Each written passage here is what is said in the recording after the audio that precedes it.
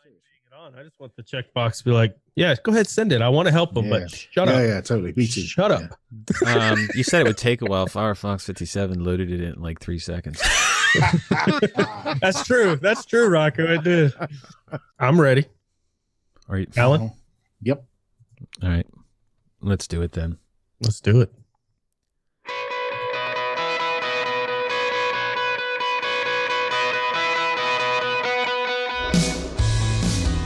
Welcome to another episode of Destination Linux Podcast.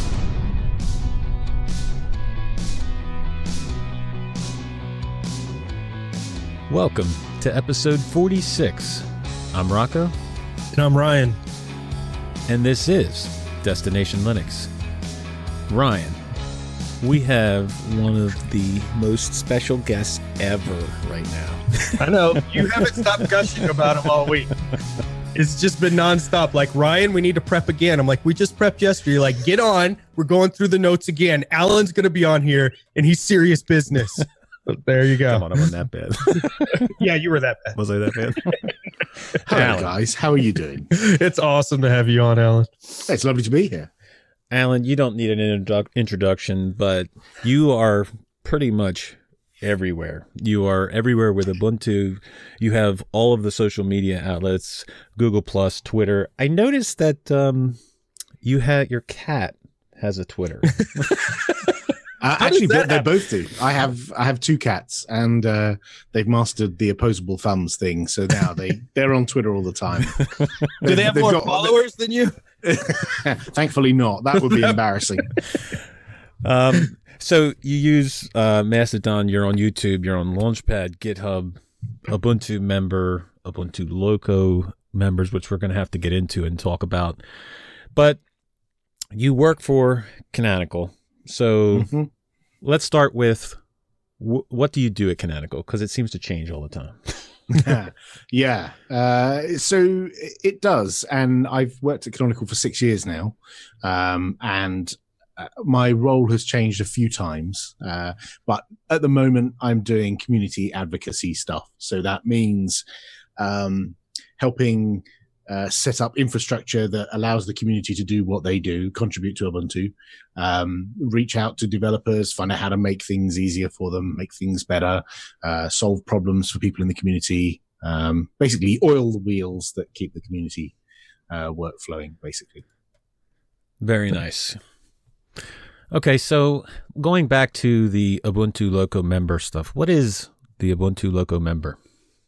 So when Ubuntu first kicked off, like 13 years ago, like 2004, there were a lot of people around the world who were wanting to get involved, wanting to do things like translate texts for their local language, wanting to advocate for Ubuntu and help by installing it on, their friends' systems and, helping people out with support. And rather than have lots of individual people all around the place doing different things, we started to organize them into teams to, give people a bit of direction and so they could work together, and not feel like isolated as individuals, but be part of a bigger group. Right. So Loco just stands for local community. It's just shorthand for local community. And so there are loads of Loco teams around the world. And I'm part of the UK Loco, and there are Locos in other countries as well. So for a long while, I've been a member of the UK Loco.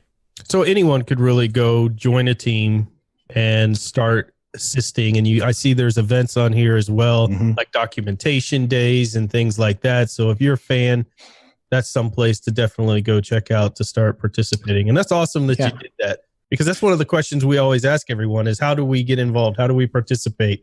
And I think it's a little more comfy with the team around you too than just, hey, I'm this guy who kind of wants to help and I don't know what to do. The nice thing is we can be flexible. You don't have to join a team. If you want to sit at home and do your advocacy on your own, or help someone install stuff, there's you don't have to join a team. You can get on and do good stuff on your own. Or if there isn't a team near you, you can create your own. You can go your own way. See, Rocco, we could create our own team and start helping. We could. You totally could. You guys would turn that team off real quick. Okay. Going back to Mastodon, I noticed you have a Mastodon account.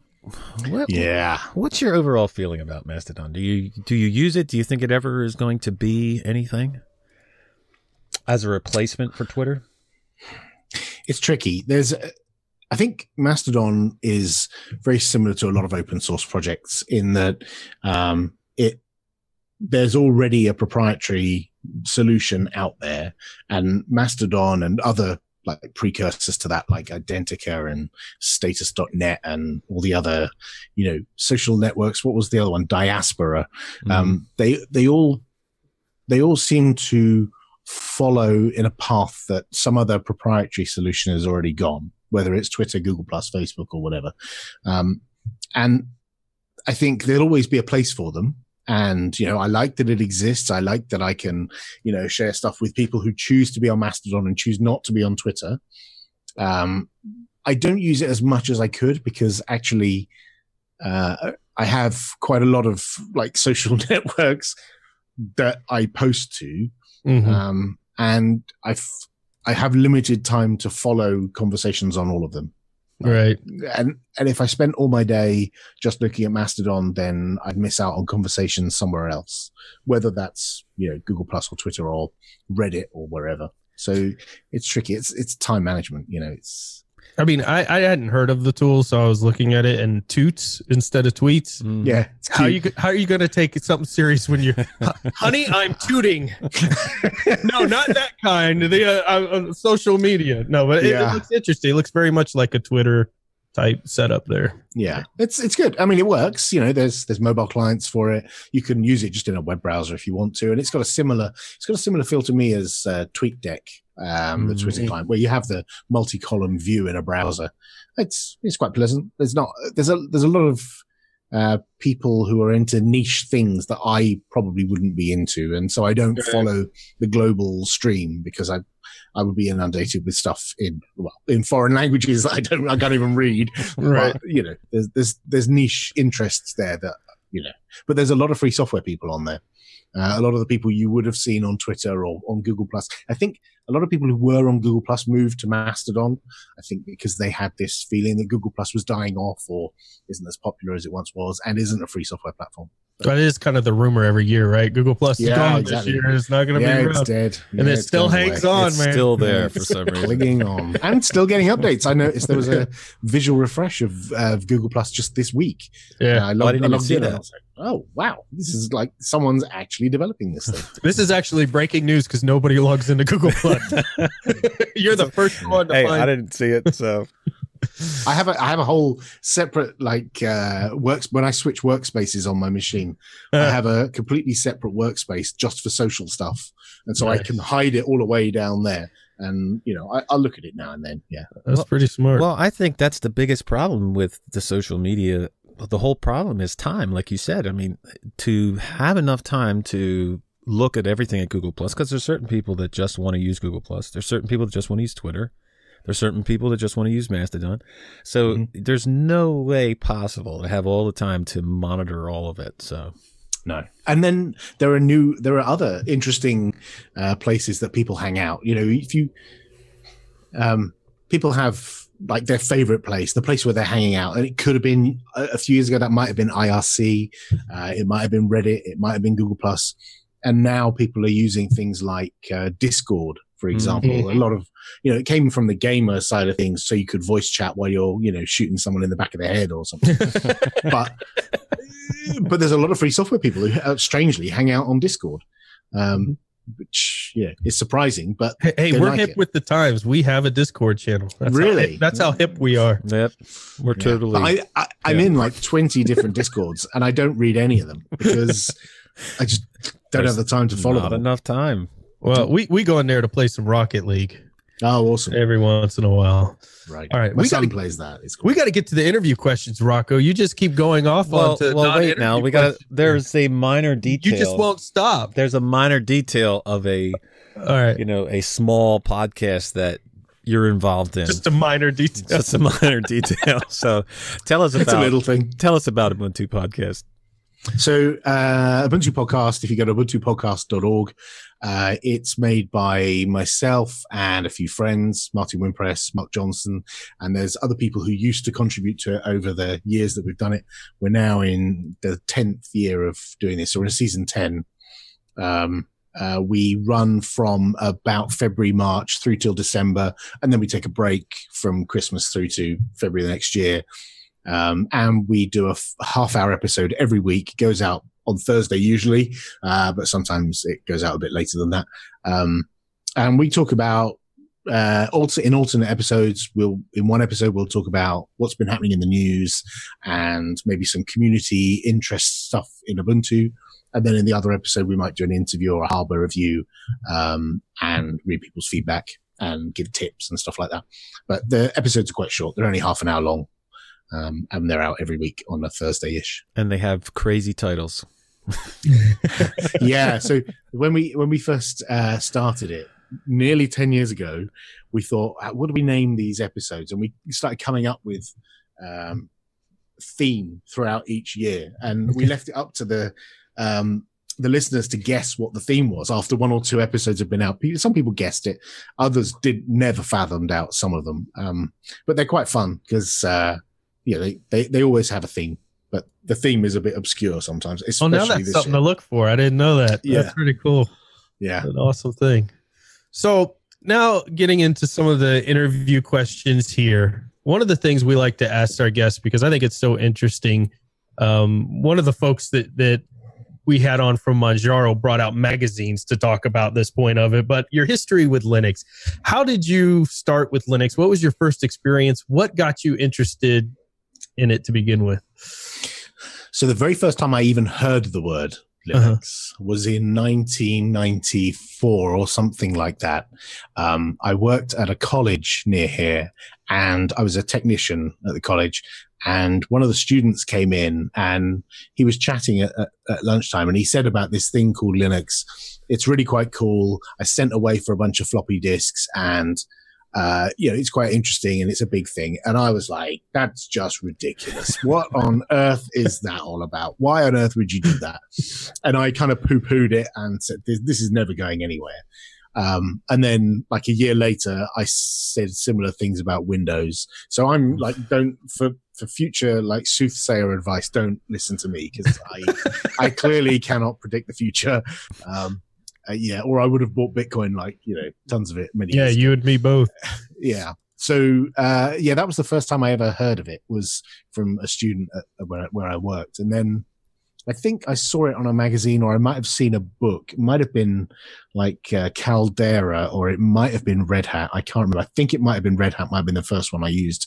And I think I tried it on an old PC and used VNC to connect to that computer.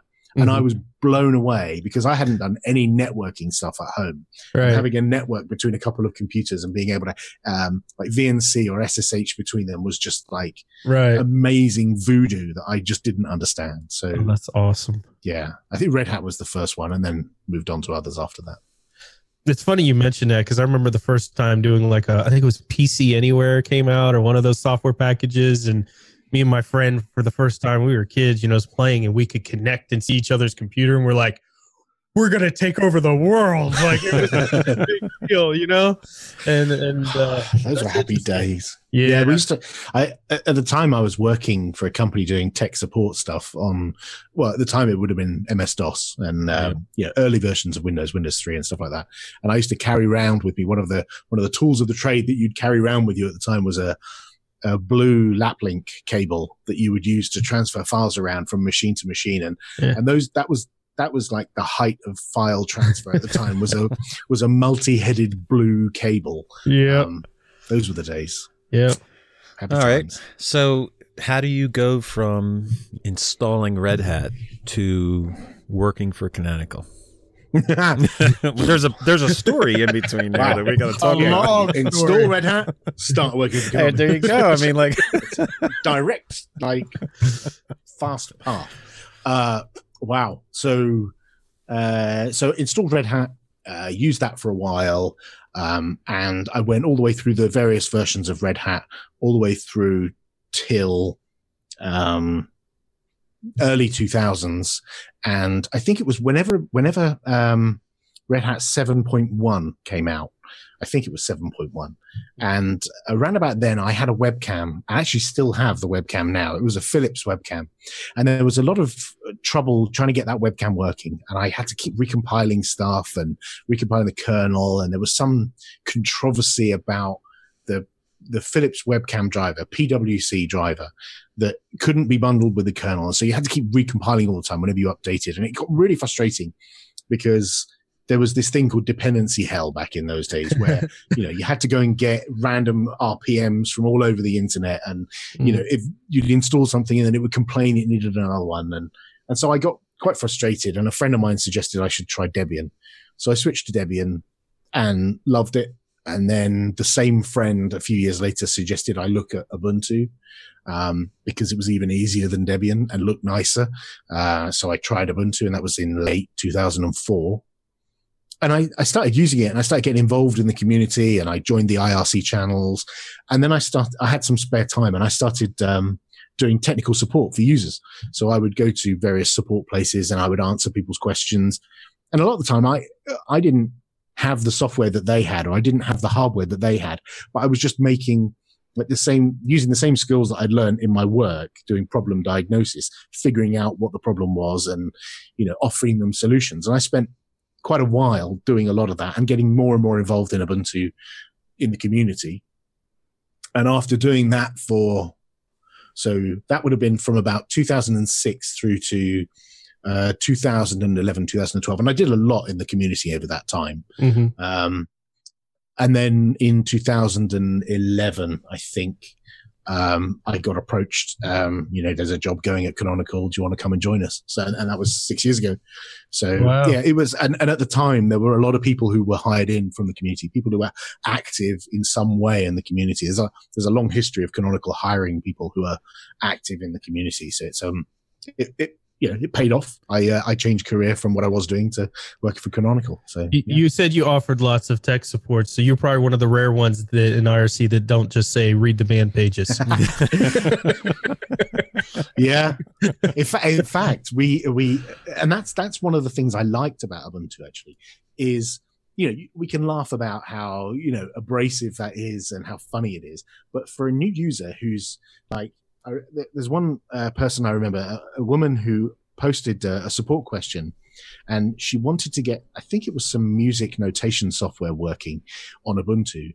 And the back and forth conversation between me and her spanned a few days, and she was trying to get it working for her husband. And, we spent a fair amount of time, given I know nothing about music notation software, but I managed to get it working.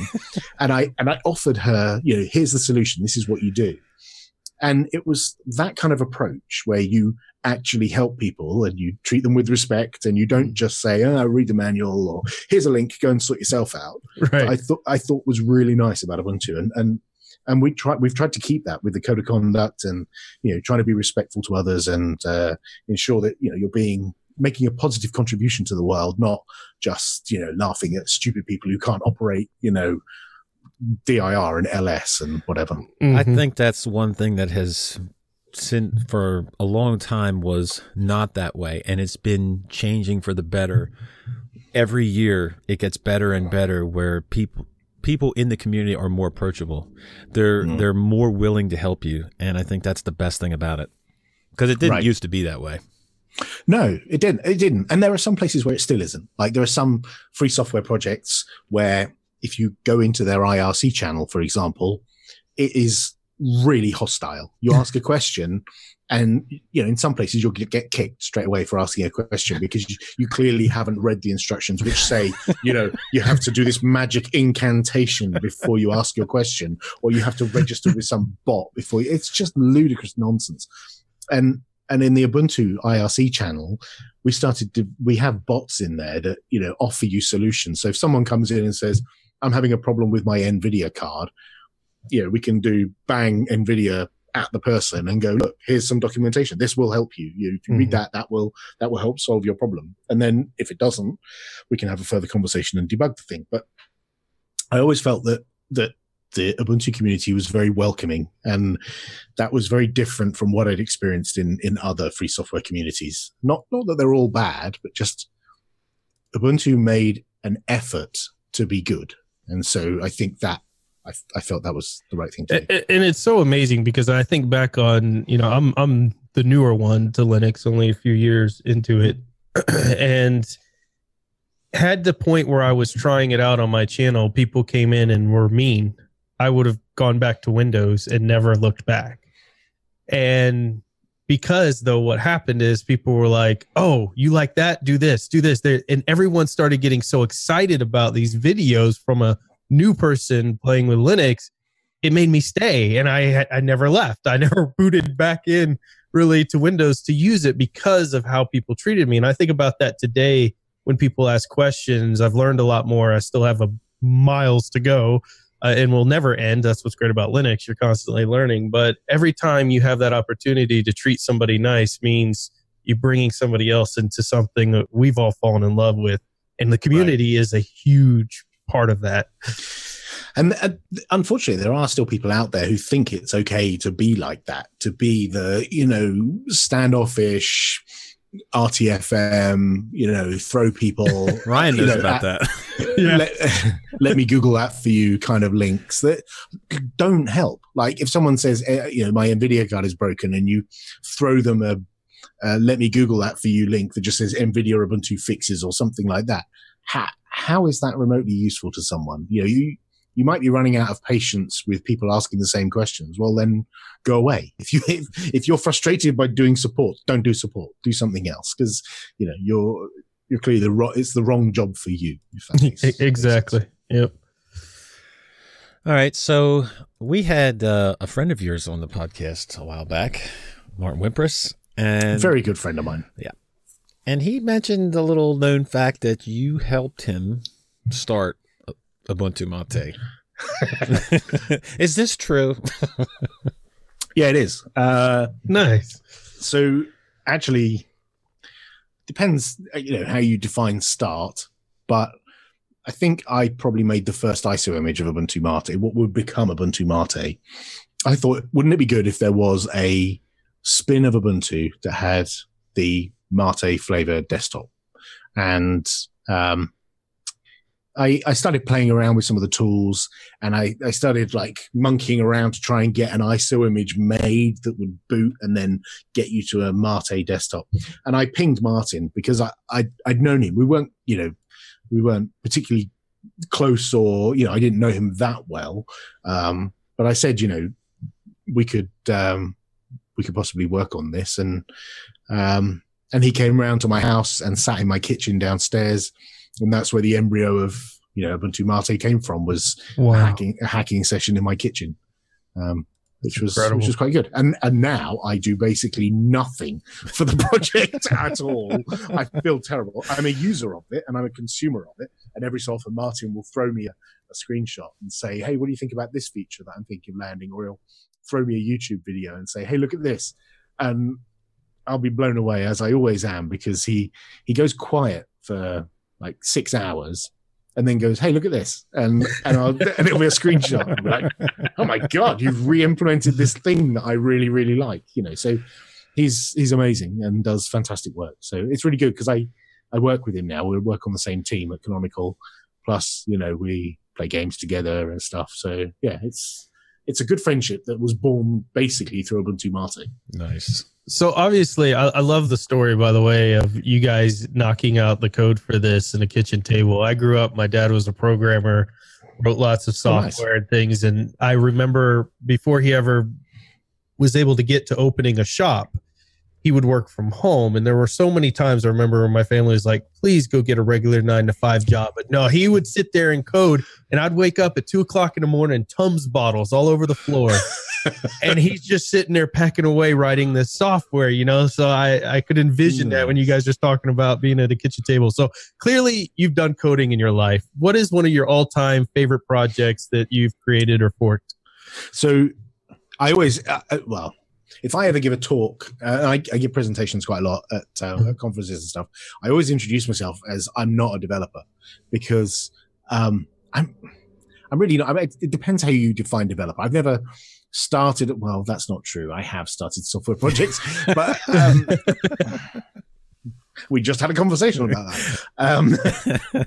But I don't consider myself a developer. I don't consider myself a particularly good developer anyway. So one of the things I was quite proud of was the very first time I created a patch that it's just a one line. In fact, it was a one character patch in a file in a C program, I think it was. And this was about nearly 10 years ago. Something broke, a command line utility broke on my system. It just didn't work properly. And I thought, that's a bit weird. So I filed a bug, like you do. I filed a bug on Launchpad. And I was chatting to a friend of mine on IRC about it. And I said, I filed a bug about that thing. And he just said, why don't you just go and have a look at the source code and see where it's broken? And I thought, I can't do that. I don't know C. I can't. That's impossible. Okay, let's do it. Yeah. So then I thought, well, actually, I have access to the source code. This is Linux after all. So I just did apt-get source and then the name of the package, downloaded it.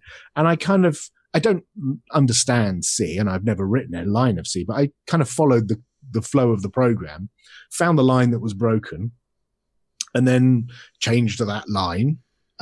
It was just a thing wasn't big enough for a piece of text to go in it. So I just doubled it or made it what size it should be, recompiled the thing, ran it, and it worked. So I thought, oh, brilliant. I've made a patch. So I submitted the patch upstream submitted it to Launchpad, and I got help from someone else. And then they said, well, this package actually comes from Debian. So you really should submit your patch up to Debian. So I did. And I got a response from the maintainer of that package, who works on Debian, is a Debian developer of world renown and repute. And he said, yeah, thanks very much. That fixes it. Great. So there's somewhere in Ubuntu, there's a one line patch that I did to one, and that was mine. Yeah, that character there, that's mine. That bit is mine. And so that's probably, I think that's a good example of how free software works. Like, I love something broke, I fixed it. I actually fixed that thing and gave it to someone else. It's not a big thing. It's tiny. It's the smallest you could possibly get. But you did it. But I did it. It's mine. Yeah. And you remember that. You remember that. When I talk about favorites, you bring that over all the other stuff, which is so neat because, I mean, it's your first experience actually feeling like, hey, I've been a part of this. I've done something. That's awesome. Yeah. Love that story. All right. So a lot of changes have happened at Canonical over the last year. Mm-hmm. And it's been a tough year for some people. So can you talk about that experience at all? Being for yourself and for other people? Yeah, it was a bit of a stressful time. So for those who don't know, and I don't know who those people are who don't know, but I don't want to assume.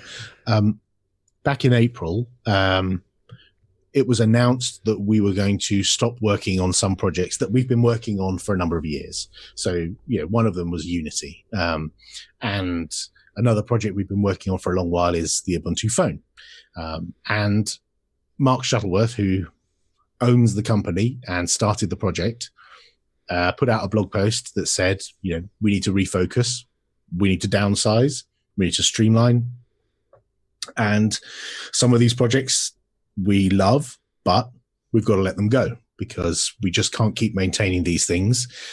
Running a software company, even though we're not a huge company, there's about 500 or so people who work for Canonical right now. It costs a lot of money. There's a lot of infrastructure. There's the salaries of all the developers and all the management and all the support staff and everyone else.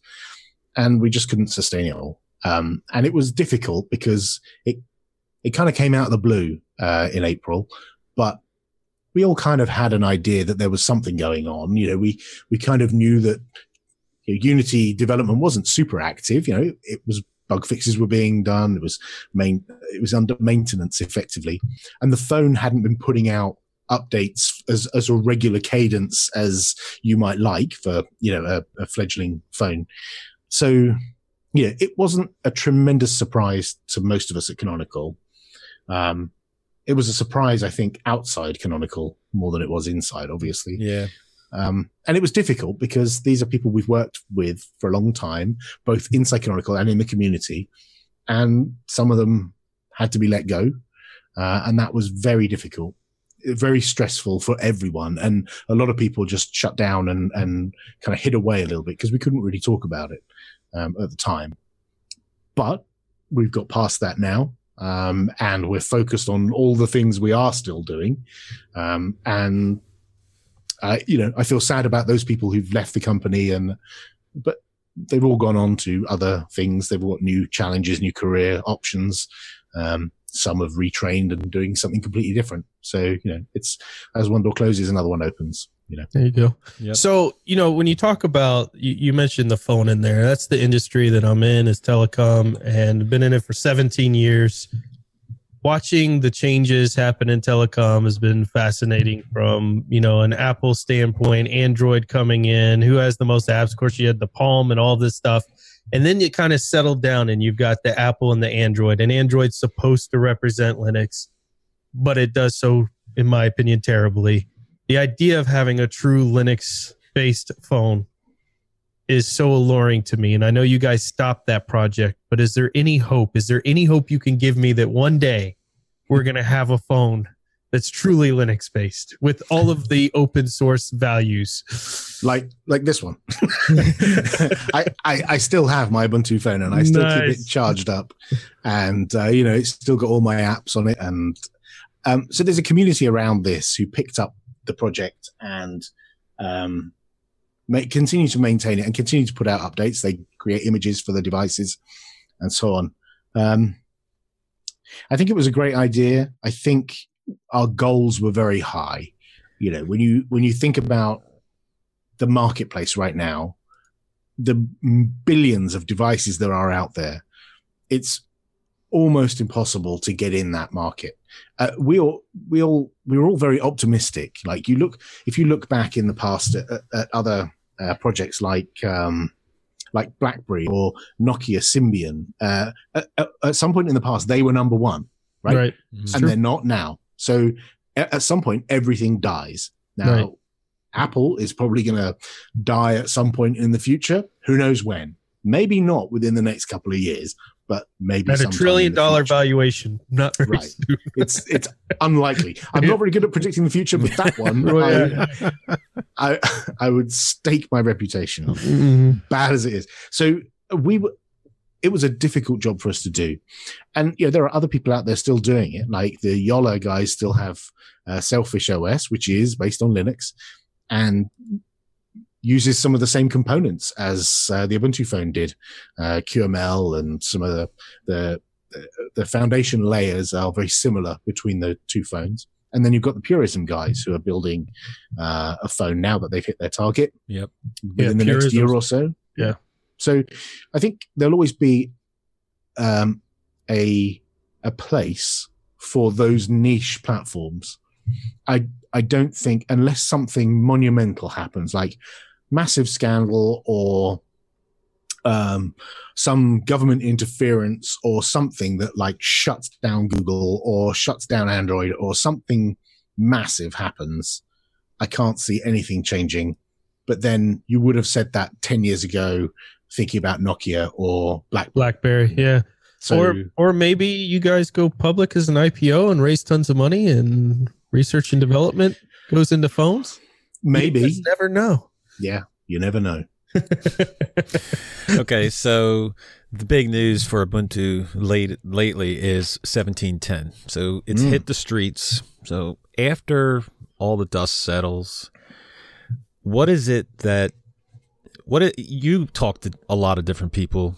You obviously give speeches and whatnot. You talk to individuals afterwards. What's the general feel of Ubuntu 17.10? That's a great question. I think there was a lot of concern back in April that with the switch to the GNOME desktop, that was us giving up, and that was us throwing our hands in the air and saying, "Screw it, we're not doing a desktop anymore. You guys can do this. We're not involved," and that's far from the case. The amount of effort that went into getting us switched from Unity, which, bear in mind, we've had as our default desktop for 6 years, nearly 7 years as our default desktop, switching in 6 months. Like being told, that was a bit of a surprise back in April, being told we're switching to GNOME. Wow. And then in 6 months, the desktop team having to do the work to change all those defaults, go through all the QA and everything. Especially given that the company has downsized. So there are fewer engineers around to do this kind of stuff. It's not like there is no desktop team. There is a bunch of engineering on desktop. But that was a lot of hard work and late nights and, stuff to get that working. And from what I've seen, I think the reaction has mostly been positive. I've seen a few comments along the lines that they don't like that we messed with the GNOME session, that they really wanted something that was just plain vanilla GNOME. We felt that wasn't the right thing to do. You can have that. You can install a GNOME session and have vanilla GNOME if you want. But we felt we wanted to have something that would ease the transition of users from Unity to GNOME, which is why we chose a few extensions to ease that transition.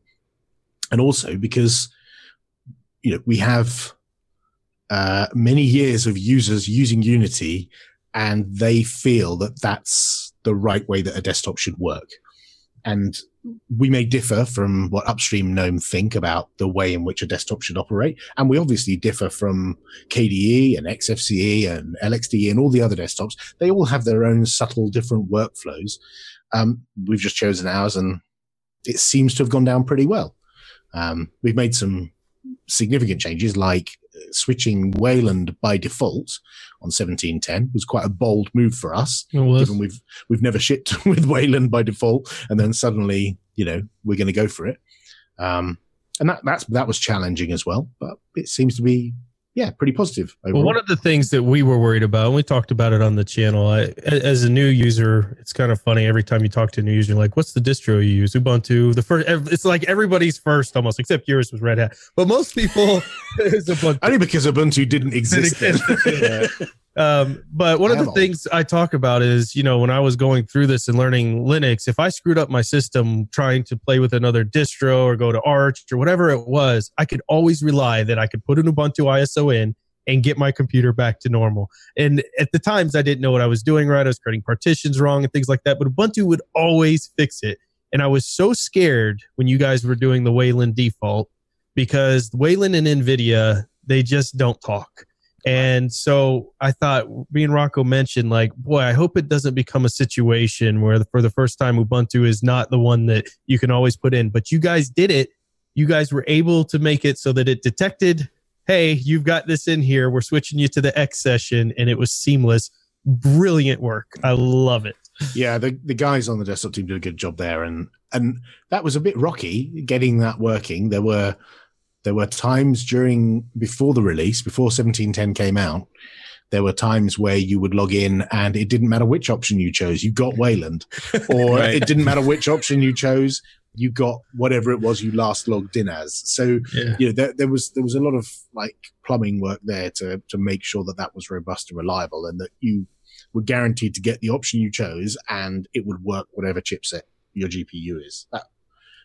It was genius. Was good work. Genius work, and it continued the reputation of why a lot of people love Ubuntu, and a lot of people start with it too and stay with it. All right, so are you running Unity now, or are you still, or did you switch? I am on this machine I'm talking to you on. It's running 1604. So, and I stick on. I try to stick on the LTSs. There are sometimes. I worked closely with the desktop team a few years ago, and so I really needed to be running the development release, but I try to stick to LTS releases. I have a second machine next to me here, which is running 17.10. And that's the machine that I carry around. If I leave this room, that's what's coming with you. This machine stays here because it's very heavy. Whereas that machine goes with me because it's nice and light, and I can take it to conferences or go for a coffee, or while I'm sitting outside waiting for my daughter while she's dancing or something, I can open my laptop and do a bit of work or something. Nice. Well, one of the patrons has a question, and being you've been in development for a while, you've been around people, you've been around Linux for the longest time. When you come across a problem, like an issue that you can't solve, where do you go for help? I mean, do you have some developer hotline you call or what? Like, yeah, I have a big button on my desk. Bang! Press the button, and they come. Helicopters fly in. Right? No, I'm just like everyone else. I encounter issues with my system, and I do what I think the right thing to do is do a little bit of investigation to figure out if, am I doing it wrong? Like, ask a friend, hey, does this happen when you do this? Like, if you press these buttons, does this happen? And see what they say. And if they say, oh yeah, that does. Oh, it sounds like a bug.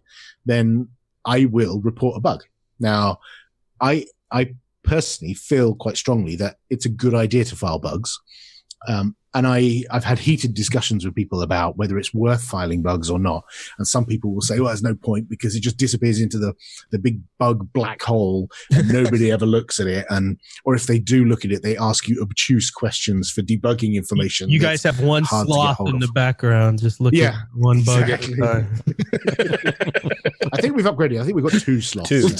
Up to 2. Yeah. So I do what I recommend other people do. I go and Google for the error message. Mm-hmm.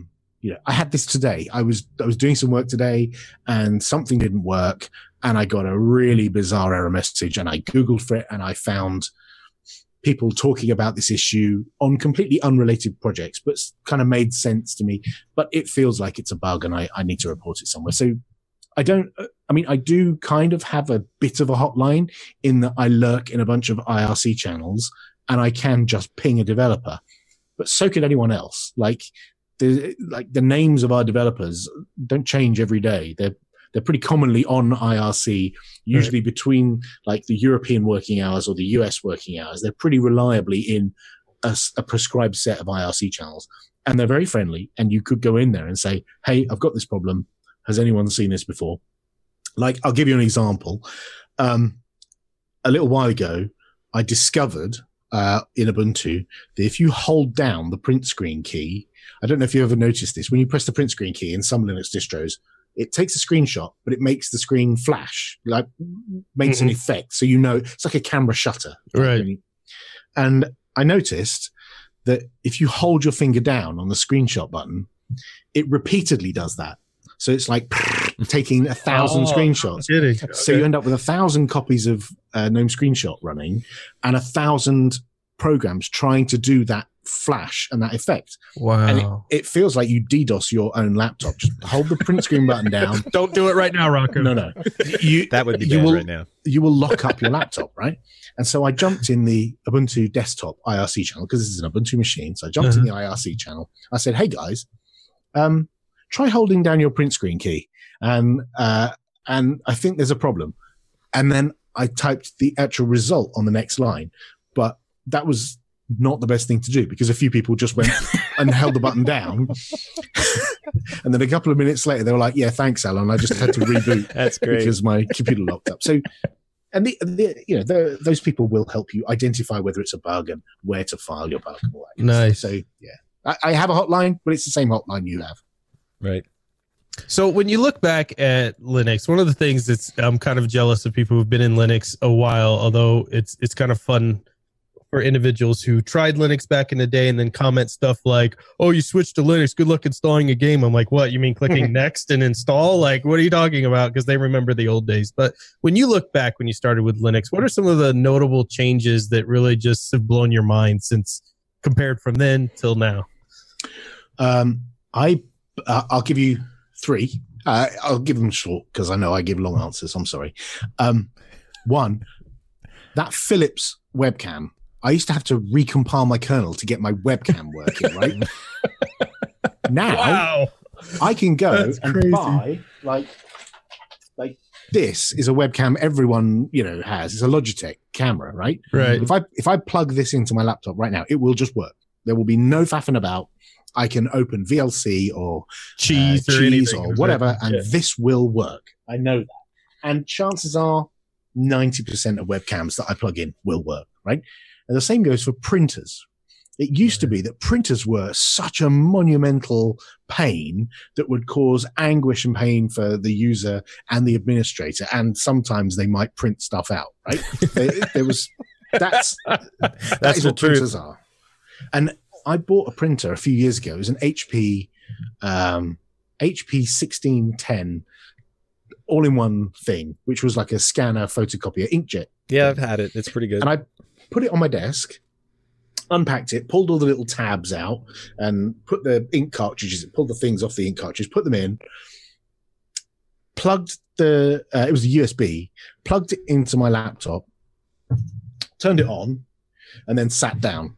And in the time I sat down, a little pop-up came up on my screen that said HP DeskJet 1610 is ready for printing. I was like, great. I don't need to do anything. Like, I didn't need to go and download a 400 megabyte like ISO from HP. I didn't need to insert a CD or anything like barbarian like that. It just worked. Barbarian. And that's what that's like. That's if you so if you buy the right printer, you know. Yeah. So I went onto Amazon's website and I looked at the reviews for this printer, and they're almost all negative, and they're almost all negative because the Windows driver sucks so bad that That's everyone hilarious. complains about the printer. So I left a glowing review of this printer on Amazon about how fantastic it was, and I just sat down and it started working. Ubuntu Linux is awesome, kind of thing. And I left a 5-star review, and it's still there. You know, you probably can find it somewhere if Genius. you Google hard enough. But that kind of stuff, the fact that it's getting better and better and stuff just works is fantastic. Love it. Fantastic answer. All right, so we've covered 1710. So 1804, the new LTS, the daily builds are out. So, but what do you see as the biggest challenge for 1804? Like you've had not roadblocks, but you've had big changes in 1710. They're not going to be the same challenges that you've had in 1710. There may be new ones. So what do you think is the biggest challenge for 1804? So the thing that I think most people, especially most people who are expert Linux users, so like us, people who like dabble and try different Linux distros, I think a lot of expert Linux users don't realize is there are a lot of people who run Ubuntu, and there are an awful lot of them who run the LTS release and do not use the interim releases. They only run LTS. It's like something like 10 times more people run LTS than non-LTS. I did not know that. An insane number of people. It's ridiculous. So those people, and there are a lot of people on 1204, 1404, and 1604. And for those people who are on 1604, they won't have seen 1710. Like a lot of them will be just using their computer. And so when 1804 rolls around, they won't actually get prompted to upgrade. And many of those users won't actively go and look for a release upgrade because normal people don't do that. Normal people, a box pops up and says, here are some updates. And they go, okay. And they do that. Yeah. They don't go looking for an ISO image. They don't go looking to edit their sources.list and, faff about like that. Normal people don't do that. They stick on an LTS because a box hasn't popped up yet to tell them to upgrade. So there are a ton of people on 1604. And when 1804 rolls around, they're going to get a pop-up box. Now, they won't get it in April when the release goes out. We only offer that upgrade when the first point release goes out. So those of you who are on 1710 will upgrade to 1804 probably. But the LTS users probably won't upgrade until June or July next year. And so the challenge for 1804 is making that upgrade experience, the transition from where you are now on Unity on 1604 to where you're going to be on 1804 on GNOME with potentially Wayland as your default. Are all those applications you've got on 1604 going to carry on working on 1804? Mm-hmm. Are the things you rely on a daily basis still going to work? And that is, I think, is going to be our biggest challenge is making sure that process for getting people from 1604 to 1804 is as robust and reliable as possible. I love that you guys think that through, though, from the beginning of end of what the experience is going to be for that, instead of just, oh, well, throw it out there and see what happens. You guys are really trying to make that transition, plan for it and make it good for the users, which I love. You kind of have to, because there's a lot of them about. Yeah.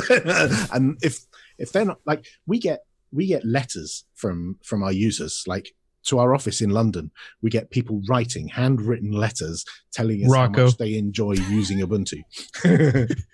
Sometimes they use a typewriter, Wow. and because they want to. It's normal for those people to express positivity about a thing that they have either purchased or downloaded that is good, and so they let us know that it's good. And sometimes our CEO will, send out a note to the whole company and say, hey guys, check out, I got this letter from someone and here are the things that they said. It's very motivational. It's very positive, and it's great to see because we don't have a direct connection to our users. Many of our users are actually Dell's customers or they're HP's customers, or many of them are people who downloaded an ISO at some point like 5 or 10 years ago and have just upgraded all the way through. And we don't know who those people are. We don't track those people. Right. So, we have to hope that they tell us, when things are good or bad. Nice. So is that the idea for putting Wayland in and you mentioned you had 6 months to implement that. Is that the idea to kind of use 1710 to get it all working and proper for 1804? Yeah, you could think of whenever you look back over the releases of Ubuntu, the one that comes immediately before an LTS is usually where a whole load of stuff gets thrown in order to test that out. You could think of the non-LTSs as like a beta for the LTS, and the LTS is the final release, right? And I know some people say we should stop doing the interim releases and just do LTSs, but I think it's actually quite good that we do these 6 monthly releases. But yes, the 1710 is where we're testing out stuff like Wayland. Something else we did in this release that we've not done previously was installing snaps by default. We've not done that before. In previous releases, everything was built from debs, and the ISO was built out of a bunch of debs. And now we've got debs and snaps. The Ubuntu Mate image, for example, ships with one snap by default to test that process. And in 1804, we will no doubt ship more snaps by default in 1804. And so 1710 is where we test that out. 1804, for those people, that 10 times more people who are coming from 1604, we need to test it out on 1710 where they won't see it and it won't be a problem for them. But us expert users can try that stuff out and, and we will beta test it for them. So I love you mentioned snaps. They seem to be all the rage at the moment. Do you believe they're going to be a game changer for Linux? I think they already are. It's just really hard getting that message out. So take, for example, you're a software developer and you make a piece of software and you want to make it available to as many people as possible. Let's say it's a desktop application and it's something cool and interesting. You might make a version available for Windows because there's a gigantic market out there, right? Mm-hmm. You might make it available for the Mac because there are people there who spend money, right? And you might also make it available for Linux. One of the problems with distributing software to Linux users is it's actually quite hard. If you want to distribute a piece of software, the first thing is, how do Linux users discover that your software even exists? Right. In the world of Windows and on the Mac, there are storefronts on both of those platforms, just the same as there is on iOS and Android. And it's pretty easy to get your stuff in those stores. It's not actually that straightforward, but if you're a developer, you can figure it out. But there's no such thing on Linux. Each Linux distribution has their own packaging system and they have their own store as such. Like Elementary have a store, Arch users have the AUR, Fedora have their repositories. And so if you're a software developer and you want to get your software out to as many people as possible, having to go around all of those Linux distributions and package it for all of them is a real pain. And that's why I think Snaps can solve that problem for them, getting their software out. And for the user, the snaps are exposed in their GNOME software so they can find them more easily, but also they get automatic updates. So, you get the benefit of having new, fresh software on a version of Linux that may be a year old or maybe 2 years old. Gotcha. So do you think at some point there will be a situation where Snaps is either the main method of getting the software or maybe even a distro that's based solely on snaps. Is that possible? So making it the primary way you get software, yeah, that could certainly happen. And for some software products, it already has. So for example, I don't know if you're aware of Anbox, which is a desktop Android emulator. The primary way you get that is Snaps. You go to their website, you want to install it, Snap install Anbox. That's how you get that software.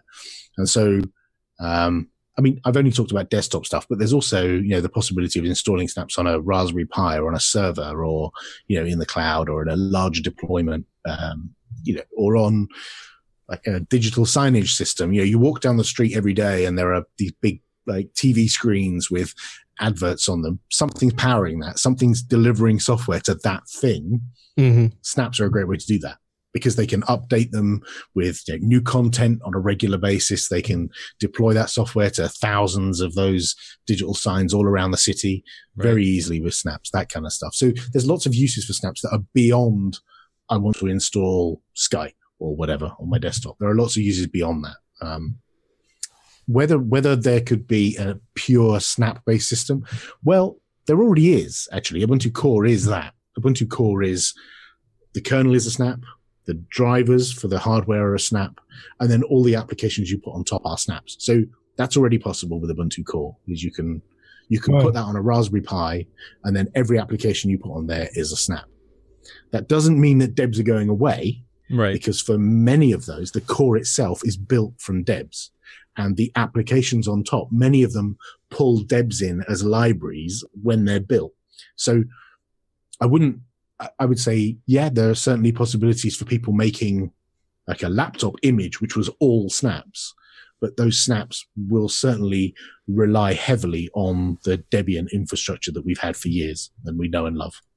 Maybe coming from a corporate standpoint, I have a different view than others, but to me, Snaps are so important for the reason you just said. If you want to expand the product, you're going to have the software. If you want the developers making software, you're going to have to make it easier for them so they're not having to write it 50 different distros out there and then support it. You don't think about the support, but they've then got to support 50 different distros. One guy saying Fedora doesn't work, one person saying it doesn't work over here. I think it's a big deal, but with anything new, there's always those people that come in and say, and sometimes it's justified, sometimes it's not, that there's a problem with this. And one of the problems I've heard with Snaps, although I haven't been able to find any concrete evidence of it, is there are security issues with Snaps. What are your thoughts? So, I think the ultimate goal for Snaps is that one of the things that Snaps provide is confinement, so that let's say, for example, you did have a Raspberry Pi that had 3 or 4 Snaps on it, right? Mm-hmm. Those Snaps can't interfere with each other. So your camera application, if you don't want it to have access to the data that's in your database application, then it won't be able to see it. It can't just reach out to the file system and get it because they're confined from each other. However, there are some technologies that we're building upon that are just insecure by default, and X is one of them. So it's very tricky because there are certain classes of Snaps which are definitely secure, but there are certain classes of applications when you start using things like X Windows, X11, we can't secure it as well. And so it's not a blanket they are insecure or they are secure. It's certain classes of application in certain scenarios might not be as secure as they could be. However, it is still potentially more secure than having a Deb, because if you have a Deb of an application, when you go off to the internet and you go and get a Deb from somewhere and install it, what you're effectively doing is giving that software developer root access on your laptop. Because at the point when you install a Deb, there are scripts that run before and after the software is installed. And those scripts run as root, and they could do anything to your machine. So Snaps don't have that. Like when the software is installed, it's confined. And so long as you're not using some of those legacy technologies like X, which may eventually go away, then you won't have those security issues.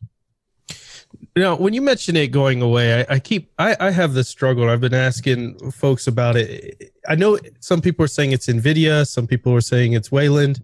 I'm sure the answer's somewhere in between. But I really hope people don't push Wayland before NVIDIA's there, because you're going to lose 50% of your market, and we're going to be back to the days where people are not able to use Linux with the hardware that they have, and NVIDIA's dominating. It's not like, I mean, we talk about Ryzen or AMD, great. They're totally making a path against Intel, but when you look at their new chip, their new GPU compared to NVIDIA, it's still not there yet. NVIDIA owns it. So what's the solution here? Are you guys going to step in and say, hey, we're going to mediate you two getting together and making this work? Use your power.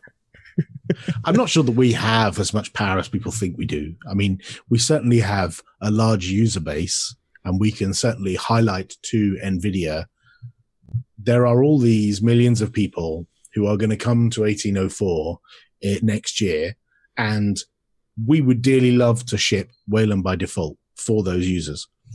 But a significant chunk of them will be NVIDIA customers, and they might not be NVIDIA customers in the future if the software doesn't work on their systems, and maybe they'll choose another path. Maybe they will choose AMD. Maybe they will choose Intel or some other hybrid. I think that's what's more important for us is making sure that that experience works well. So no, I don't think X is going away next year or the year after or the year after that. I think X is going to be around for a long, long while. We can help move the needle by putting Wayland on by default. And then maybe NVIDIA will notice a significant user base of users who are now, shipped with Wayland by default. Perhaps they should be supporting that. But I think it's a chicken and egg thing. Yeah, it's difficult for us to go to NVIDIA and say, look at all these potential users in the future that you might annoy. I think, we need to show them we're doing our bit to make sure everything's as robust as possible, and they've got to do, what they can do.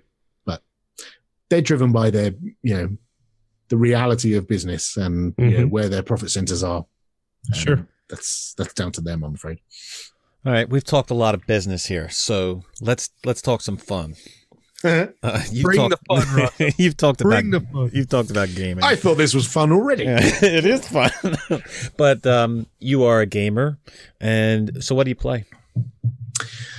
Oh dear, I don't consider myself a gamer. I play games. I don't consider myself a gamer, but yeah, I play at the moment. I'm playing a lot of Rust. Nice. I just looked on Steam. I think I've clocked up 430 hours. Oh my gosh! In Rust. He's not a gamer, but he's logged 430 hours. Yeah. You're not a gamer, sure, Alan. Yeah. So listen, I tried to explain Rust to Rocco, but talk about an awkward game to explain. You start out naked, you defecate on yourself, and you could use that as a weapon if somebody's coming after you. You build fortresses to try to protect yourself, and other people try to kill you. How good did I do in explaining that? How good did I do in explaining that? I've not done the defecating thing. I didn't know that was a thing. Oh, it was in the beginning. Maybe it's not anymore.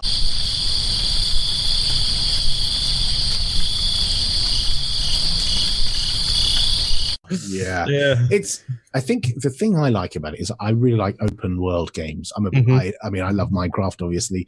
I like Grand Theft Auto. I like those kind of games. I like games where I can just choose to find my own path. If my own path is building a little shack by the road and going out collecting resources and building a slightly bigger shack a bit later on, that's great. If I'm in the mood and I want to build a gun and go and shoot people in the head, then maybe that's what I feel like doing today. And what I like about Rust is you can do either of those things. My son plays it as well. And tonight, just before I came on here, he was building parkour kind of assault course. He built two of them side by side so that you could have little contests. And so he built these like little jumps and steps and obstacles and stuff. And I love that openness in the game where you can you can make your own game. I like that. So definitely. Yeah, I play Rust a lot.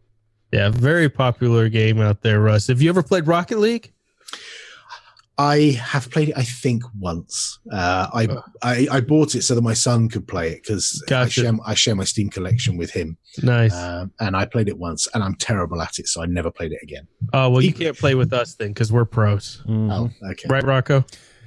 We're terrible at it, Alan, but we have a lot of fun. So Oh, maybe I will join you there. Yeah, exactly. You'd probably be better than us, sadly. all right, you got any more questions, Ryan? I think we're good. Can we do some news with Alan? Because I would love to get his perspective. Alan, you going to on stay something. for some news? I know Sure thing. we've burned up so much of his time already. Maybe we just hit a couple big stories there. What do you think, Rocco? All right, so there's a lot of Ubuntu news in the news. Well, that's convenient. Yeah, We right? didn't plan that at all. No, So there's all of these articles that we're going to talk about. Ubuntu 18.04 it has to do with. So the daily builds are out. Like we said, we have a release schedule. But there's a lot of activity in the community as far as you guys and the devs from Ubuntu asking the community, hey, what do you think about this? What do you think about this? How do you feel about guest sessions? So is this like does this what normally happens for a release, that there's so much involvement with the community, or is this like a new thing? It is and it isn't. Like we've always put the questions out there for, what should we do about this? Should this be the default application or should it be that? How do we feel about this piece of infrastructure changing?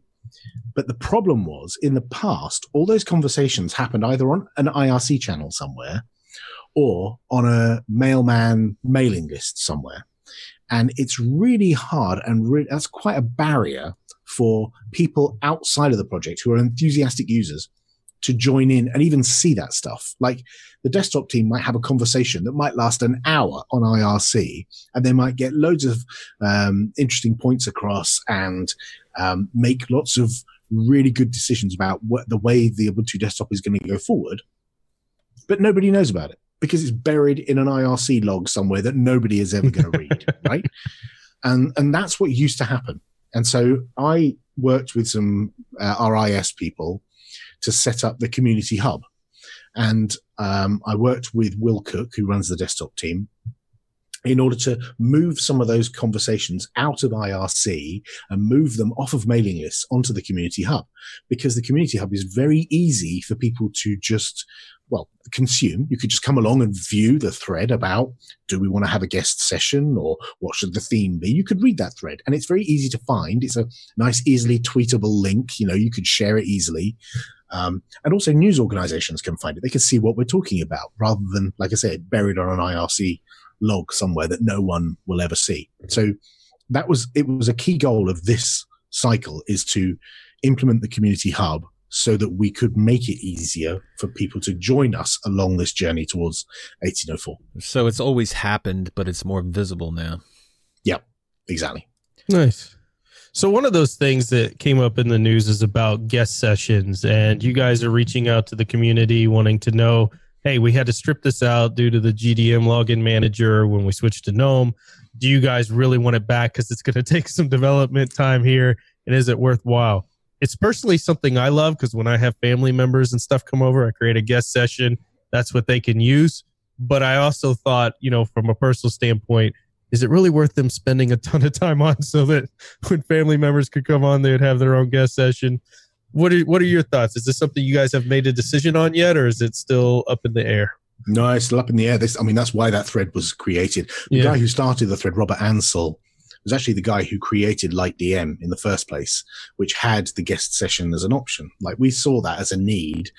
However many years ago we implemented the guest session. Mm-hmm. And unfortunately, GDM doesn't have that as a feature. And given, our previous conversation about only having 6 months to go from 1704 with Unity to 1710 with GNOME, it was one of those decisions that we just had to take. Are we going to switch to GDM and lose the guest session and revisit it in the next cycle? Or do we try and use LightDM with GNOME? And that's also hard. So we had to make a call one way or the other, and we chose to go GDM so that we could get 1710 out the door.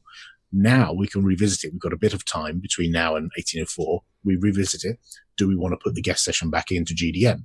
And that's what that thread is all about. It's trying to like feel the vibe of the community of, do people actually use it? It was all very well having a feature there, but someone's got to maintain it. And not only maintaining it, but maintain security updates for it. Because if you have a button that someone can press on your computer when you're away from the keyboard and they can log in, what can they see? Are they able to see your files? Is that guest session nice and secure? Can they break out of that? Can they change network configuration or disable your VPN, or what can they do in that session? And so it's an important topic, and it's something that needs a lot of consideration. It's not something we're doing lightly, which is why that thread exists. Right. Rocco, what do you think? Is that something you use ever, guest sessions? I have never used the guest session because I don't have a situation where people would need to use my computer. You don't have friends? Is that what you're saying? I have 0 friends. I have Ryan. Ryan is the only friend I have. Isn't that a sad state of affairs? But like I said, I don't have a situation where people would come over and need to use my computer.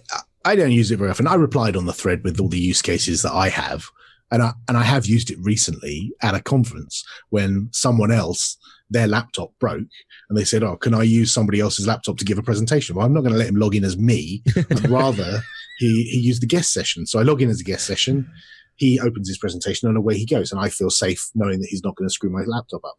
But that's quite rare. I don't do that very often. So, that's why we need to gauge it, because we just don't know how many people use it. Right.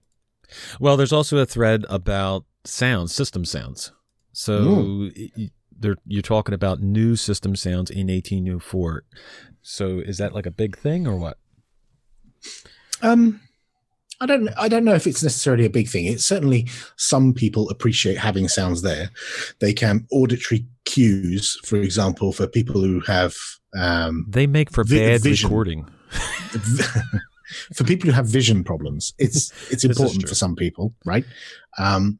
And I remember when our last sound theme was created, a guy called Pete Savage, who lives just down the road from me, created a sound theme for Ubuntu. We had a startup sound, we had a shutdown sound, we had all kinds of different sound effects within the system. And, there are points to say both ways, whether you either want them or not, right? Some people like them, right? Some people just don't, and it would be nice if they were there. So for those people who like them, they can have them. And given that 1804 is quite a big release for us because we're switching to GNOME, and all these people who've come along this journey with us with Unity are going to come along the new journey with GNOME. Maybe it's time for not only the visual refresh, but an audio refresh as well. So I don't know if we're going to actually end up doing it. It's just a conversation at the moment, but it would be nice. Well, one of the things that was also in the news here was Ubuntu looking for a new theme. So there are 2 things I would complain about, I would whine about, and I know you could say, go fix them yourself if you got a problem with it, and you'd be Matches welcome. Exactly, there you go. One is the software store. Everything else, let me first say 17.10 is amazing. I absolutely agree. Love it. 2 things I don't like: software store, the themes, the default themes. I'm ready for Ubuntu to take on some new themes. So I was excited to see this. You guys are looking for a new theme. You're letting the community kind of run this a little bit, which is, are you guys going to definitely go with something the community submits here, or is this? It depends what the community comes up with, because if it's an absolute car crash, then right. You don't want that. You don't want to commit saying, yeah, whatever you come up with, that's our.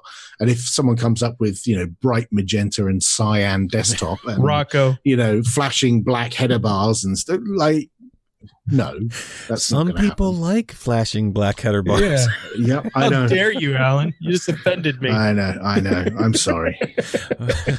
You can have your flashing header bars, just don't do it near me. That's fine. Okay, so going along with that, all of the news articles are about refreshing 1804. And another one is about a new icon theme.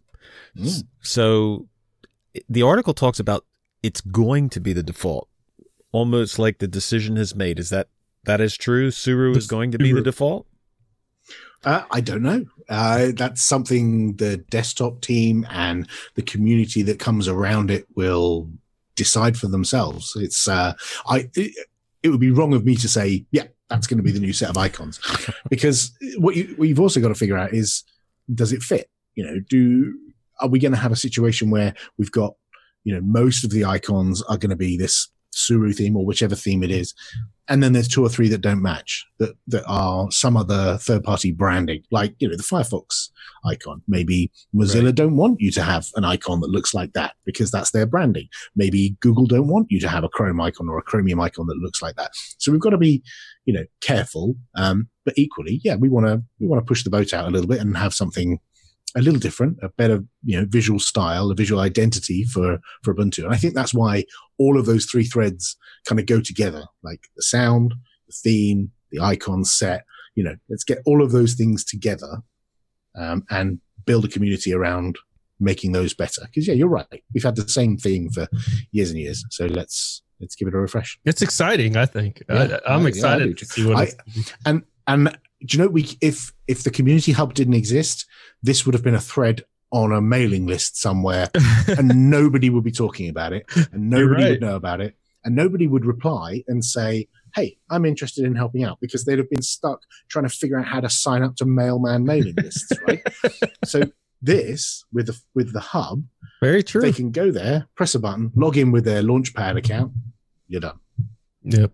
Well, I think you guys, if you listen to the show, Rocco is the most particular individual in the world when it comes to I don't know what you're talking theme. about. Dude. If he sees, and I'm not joking here, if he sees a pixel off, he will notate it. If you guys can get Rocco involved, you will have the greatest theme mankind has ever seen, Alan. You know what? That is one thing we do need. I think we definitely need people who have that eye for when things don't line up, or that color looks slightly wrong, or where things don't fit. Insane. You are so talented at it, Rocco. We didn't get him logged in. Welcome to the team. Rocco, you're hired. Well, I run 1710, and I actually you're qualified as well. I absolutely love it. You're qualified. Well, it took me I used to run a GNOME session, and I put on the Ubuntu sessions just to check it out, and I actually have less extensions installed because of the fact that a lot of things are built in now. So I can't wait to see what 1804 looks like when they do all the refresh. So yeah, me too. Yeah, I'm not sure at what point I'm going to bump my laptop from 1710 to 1804 and track 1804. I'm not sure when I'll be brave enough to do that, but yeah, it will be soon. I would imagine. What else we got in the news, Rocco? Well, moving along off of Ubuntu news, but we just stay with the icon theme. Papyrus icon theme released a new update, and this theme is absolutely awesome. This is the icon theme that I run, and it has 6 variants of it. It has Arc Darker, Arc Dark, a light theme with breeze colors, Adapta, and a few others. But the changes in this thing are amazing.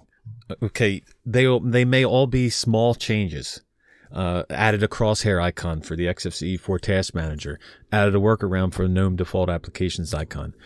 But these small changes are, what you had said before, Ryan, about me being the way I am. These make an icon set either good or great.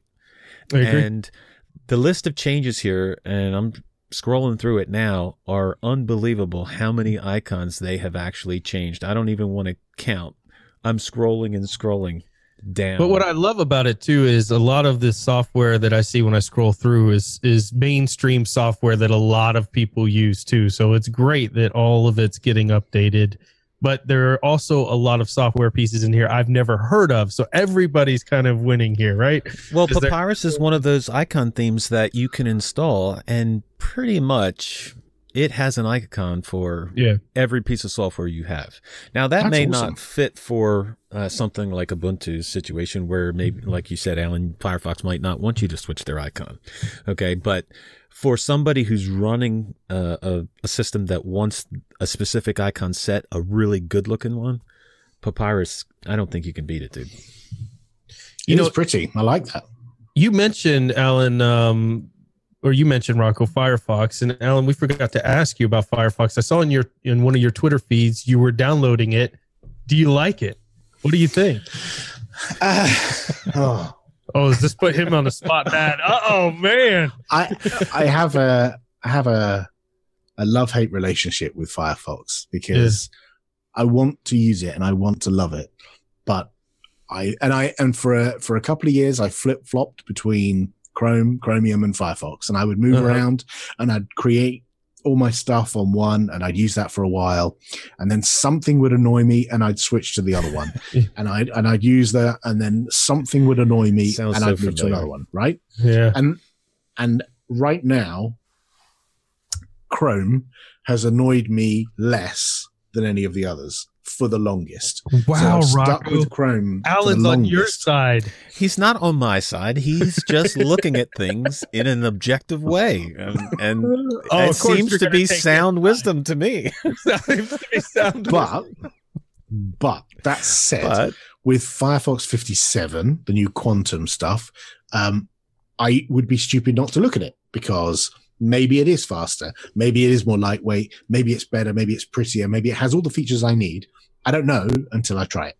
So I just need to try it, and I haven't yet. Oh, you haven't downloaded? Okay. Well, I kind of have, but it's a special build, which... gotcha. Nice. No, we won't push any further. Nothing to see here. Keep moving along. Yeah. There we go. All right. You'll find out more about that another day. Okay. Sounds good. So Solus has some news. What is it, Ryan? Let's see what's going on in Solus. So if you're a developer distributing a game on Linux, just got a tad bit easier. We're talking about snaps making things easier. Well, Solus is out there doing some work with gaming and Steam specifically to... How are they doing it? They've got 70 titles that they've tested so far, but they're basically compiling a lot of the work that Ike and the team there does to make Steam integrate so well within Solus, and they're packaging it so that anybody can use it. They're basically taking a little Solus distribution and packaging it up as little as needed for the files and packaging it up as a snap where it can be deployed on any desktop environment, and you would be able to run this Steam games, Steam library, Steam itself, without having issues. Like there are issues, multiple issues, when you try to run Steam in different distributions, different desktop environments. So this pretty much would make it universal where anybody could run it. Well, yeah, Solus has the optimized libraries. They've got the modern native runtime. They have proper Steam integration with the icons and the taskbars and how it shows up. And it's just, he spent a lot of time on that. But this is the big message here. We hear it a lot. They talk about, why do people in the Linux development community not come together and share some of their work instead of reinventing the wheel constantly? This is an example of that happening right here. He's done all this work. His teams have done all this work, and they're giving it out there to anybody who wants to use it. Pretty awesome. What do you think, Alan?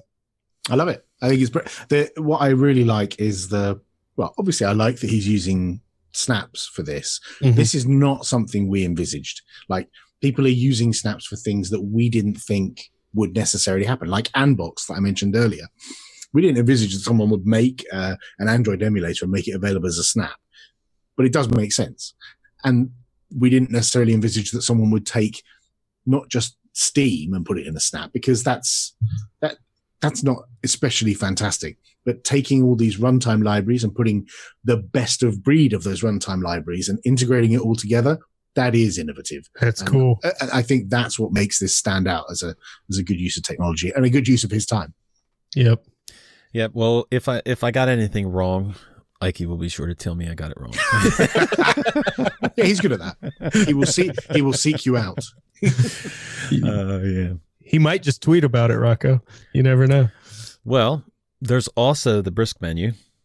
So the Brisk menu has seen a new release 0.5.0, and it has some great changes to it. Now, the Brisk menu is a work in progress, basically. It started out as a really quick menu for the Mate desktop, and slowly but surely they have added more and more features. And one of the features that I absolutely love and been wanting since day one was the favorites, and they've added those, which is something that I think that you need in a menu. There are many menus out there, but if you don't have certain features, it kind of, you have muscle memory. You open the menu, you want to be able to get to your programs. So they've added favorite support, they've added action support, pinning, and they're talking about modularity. And I think that we'll have to have Ike on for an episode to talk about what all that means specifically. Well, the fans won't love that. But I think the changes are awesome. And there's more coming too. So there's talk about a dashboard-like view of it. So we'll have to see what happens, but I think it's exciting. It's funny because something like a favorites menu is one of those things that you think about and you're like, what's the big deal, until you don't have one. And then you're like, well, I really relied on that favorites menu a lot more than I thought. So I thought a lot of the changes that they're making made a lot of sense in there, were good stuff. So Rocco, there is an operating system out there now that's going to make it easy to bring Gentoo to you. You're no longer going to have to go and read a 1,000-page manual, watch 70 YouTube videos, go in IRC chat to figure out how to do it. You can just install it from an ISO. What do you think? Well, okay. I've never took the time to install Gentoo. So I hear all the advantages of it about compiling packages for your specific hardware to make it faster. Actually, I got sent screenshots from Serge, who sent me screenshots of memory usage on his computer that he has Gentoo on. I think it was 148 megabytes of memory it was using. Oh, wow. So the idea of Gentoo is good, but obviously nobody wants to take the time to install it. So well, guess what? What? You don't have to take the time anymore because Red Core Linux has solved the problem for you. Now you can just click download, put it onto a USB, and install it. The only problem is it has LXQT as the desktop environment. Oh, did I say that? My bad. Go ahead, Rocco. What do you think? You going to go download and play with it? I'm probably not. Okay. I don't know exactly what Red Core... I don't know what the advantage of using Red Core is as far as making it easier. If it makes it easier, that's great. But is it making it easier at a price of not... I mean, the idea is compiling software for your hardware. So you have to do it manually. They're going to do it automatically. If that worked perfectly, maybe it would be a good thing. I'd have to actually try it out. I think I will try this out. You think? Because yeah, totally. Because I've been meaning to install Gentoo because there are some things I want to try out on Gentoo, and I don't have the patience to install proper Gentoo. I've tried 2 or 3 times, and life is just far too short to install Gentoo. So that should be the tagline for Red Core Linux. The hate mail is going to be coming. Bring it. So I will have a go at installing this Red Core. I mean, I get your point. Maybe you lose the advantage of building everything, but I would imagine, at a guess, this gets you bootstrapped, and then after that you could emerge the world and and rebuild everything from scratch for your particular use case. I'm not particularly interested in that because I'll probably run it in a VM anyway, so it's largely irrelevant. But yeah, I'll certainly take a look at it. Yeah. So that's what I did. I installed it in a VM. I mean, they have their own. I didn't know a lot about Gentoo at all, though that one of the guys we talk to in Telegram, Jonas, is a big fan, and he recommended I go through the installation process to learn more about Linux at some point. But now I can say I've installed it without having to do all of that. So, it has a nice, package manager and GUI in there that they use. Sisyphus, I think is how you pronounce it, and it's a pretty nice catalog. It kind of reminded me of the AUR repository, and you could just click on stuff and install it. Everything seemed very simple. It came prepackaged with Steam, Wine, KeePass, GIMP, FileZilla. It had all these great packages and things included with it. Really good documentation, not only for Gentoo included, but specific to Red Core as well. I was pretty impressed by it. I don't know that it's something like you said I would install outside of VM for me personally, but I was pretty impressed. It was well done. That's good to hear. There you go, Rocco. There you go. You've got homework. Oh, no. I got many other things to do besides do that. As a matter of fact, we talked about Firefox, the whole quantum thing. I am actually, you gave me homework of testing out Firefox. That's right. 57. I can't give you double homework. And I've been testing it actively during the show. So all of the screenshots that people are going to see and the 50 tabs that I have open are running in a Firefox 57 window. And I have to say, it's pretty darn fast, man. Rocco, are you making the announcement? No, I'm not making any announcement. That's what I heard. So not making an announcement. Did you switch to Ubuntu and you're using XFCE only? I have Ubuntu installed on another drive, but I didn't switch to it. So in case anyone missed it, Rocco has switched to Ubuntu and uses Firefox now. All right. Let's Nothing move like on. putting words in my mouth. Let's get into gaming, Rocco. Let's get into gaming. What have you been playing this week, man? I've been playing a really fascinating game, and there are a few games that I feel like, a lot of games are fun and a lot of games have great stories, but there are some games that will stay with you. And the game called This War of Mine is one of those games that will stay with you. It will impact you emotionally, and it's an amazing concept. They basically put you in a war-torn area where you're constantly being bombed and bombarded. You and this family of 4 other people are there trying to survive. And it paints a very realistic picture of, in a way, of what it would be like to be in one of these war-ridden, besieged cities. Wow. Because you're trying to go out and get supplies. You're trying to survive. There are other families trying to survive. And you have to make the decision. Do you take the water from the other family by force? Do you try to share? Do you go out and steal the supplies you need to protect you and your family or others? This game stays with you, and they talk about truly experiencing the horrors of war. And when I put it down, first of all, I couldn't stop playing. I had to work, and it was like 2:00 in the morning. I just kept going and going because it's a day and night cycle game. Mm-hmm. It was just amazing. And then when I couldn't go to sleep because I kept thinking about how many people may be making these decisions in real life. It's an amazing game. It's $3.99 right now until November 28th. It goes up back to $19.99. I'd pay $19.99 for it tomorrow. That's how good it is. It's amazing. Something I definitely think you should check out for the story alone. Very nice. So again, what kind of game is it?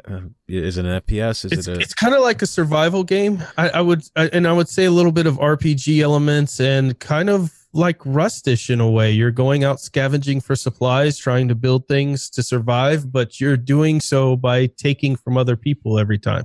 So keep that in mind. Well, for $3.99, you might want to pick it up. What do you think, Alan? There you go. Yeah, I think I will actually. I'll stick it on my wish list at least. But yeah, sounds interesting. Yep. Nice.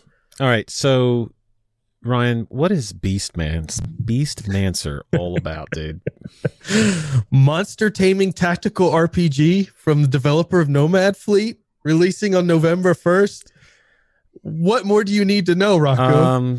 I don't know what it's about. What is it? It's got a cool website.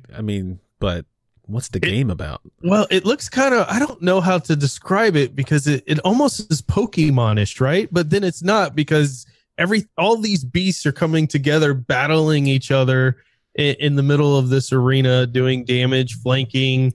It looks like it has some RPG elements, some battle arena styles to it. Okay, so does it run on Linux?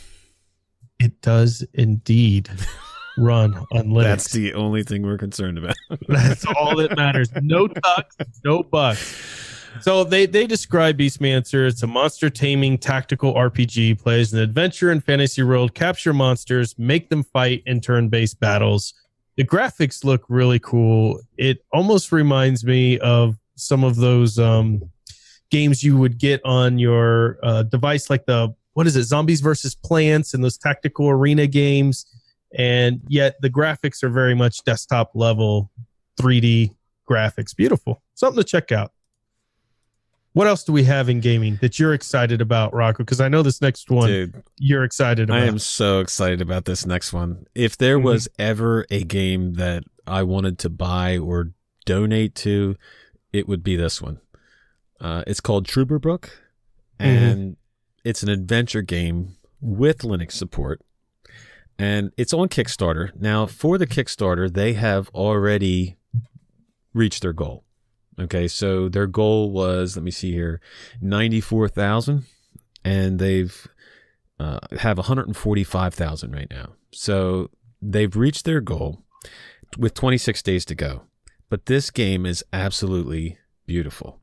It has all of this scenery in the game is, now I don't know exactly how other games are made, but they build all of the levels on this game like in real life. They build it, they paint it, They build sets. they build sets, and then they match the game to it with the lighting and everything. It's just, you have to watch the video because it looks absolutely beautiful.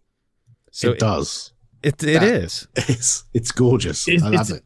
It's amazing that they put in here inspired by Twin Peaks, The X-Files, Stranger Things, and Star Trek. It's like they got into my mind and picked all my favorite things. It's set in Cold War Germany, okay, and it's basically an adventure game, which I love adventure games. That's like one of my favorite. But like I said, this is the best part, Ryan. Get this. On their Kickstarter, for what is this? €5, about $6. You can receive all the updates and exclusive digital wallpaper. But you keep going up, and you got the $29 one where you get a digital copy of the game. There's a $70 one, Digital Plus Edition, where you get a digital copy of the game, the art book, soundtrack, and you get your name in the credits, and you get your name featured in a prominent spot in the game. It's absolutely awesome. How cool is that? So is that my gift, Rocco? No. Hold on, let me think. No. So it's due for delivery in September next year, right? Yes. Yeah, it's definitely not close to being out yet, but I love the fact that they have said, it will support Linux. Great. It looks very pretty. It really does. Yep. So that's our news, Rocco. That's all our gaming news. And we had Alan here to do it with us. How cool is that? Alan, it's been such a pleasure talking to you. Do you have anything else you want to say before we go? No, just except that we took so much of your time. No, it's fine. I'll go and get another beer in a minute. It's fine. I've been nursing one for like the last 2 hours. It's time for another one. Well, it's been a pleasure talking to you. Yeah, thanks for having me on. Thank you. All right. So everybody have a great week. And remember, the journey itself is just as important as the destination. Thanks, everyone. Thank you for listening to another episode of Destination Linux Podcast.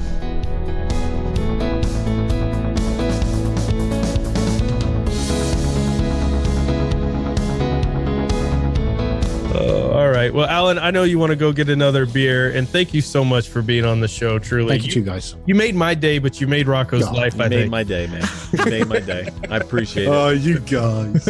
Well, you're gonna have to come back sometime. So please. Screw you guys. I'm never coming on this thing ever again. Well, maybe next time you come on, maybe we'll be a little bit better prepared, or maybe you could just remember that I won't tell you that you can cover some of the news, and you could just cover some of the news. You know what he's laughing about right now is the next time he comes on, he's like, yeah, that's going to happen. This chicken outfit. Yeah, right? All right, man. Thanks, Alan. Thanks. Take care, guys. See you.